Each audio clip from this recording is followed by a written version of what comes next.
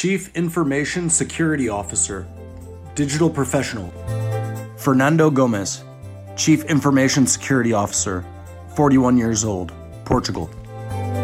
What do you do at your job? On a normal working day, I deal with critical decision.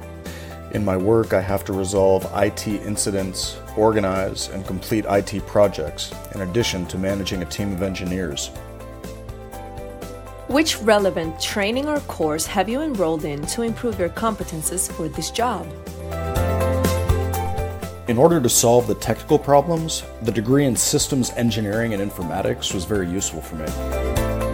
However, the search for new solutions and the reading of documentation and technical articles were key to obtain more knowledge.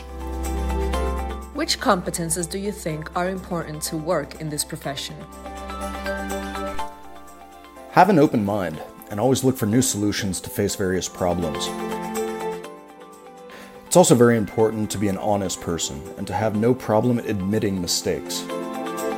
What do you like the most and the least about your job? Seeing the job done well, by the team, and with pleasure. Together, we solve problems and obstacles that allow our clients to do their job. European Digital Professionals Roadmap, co-funded by the Erasmus Plus program of the European Union. Watch more videos on www.edproject.eu.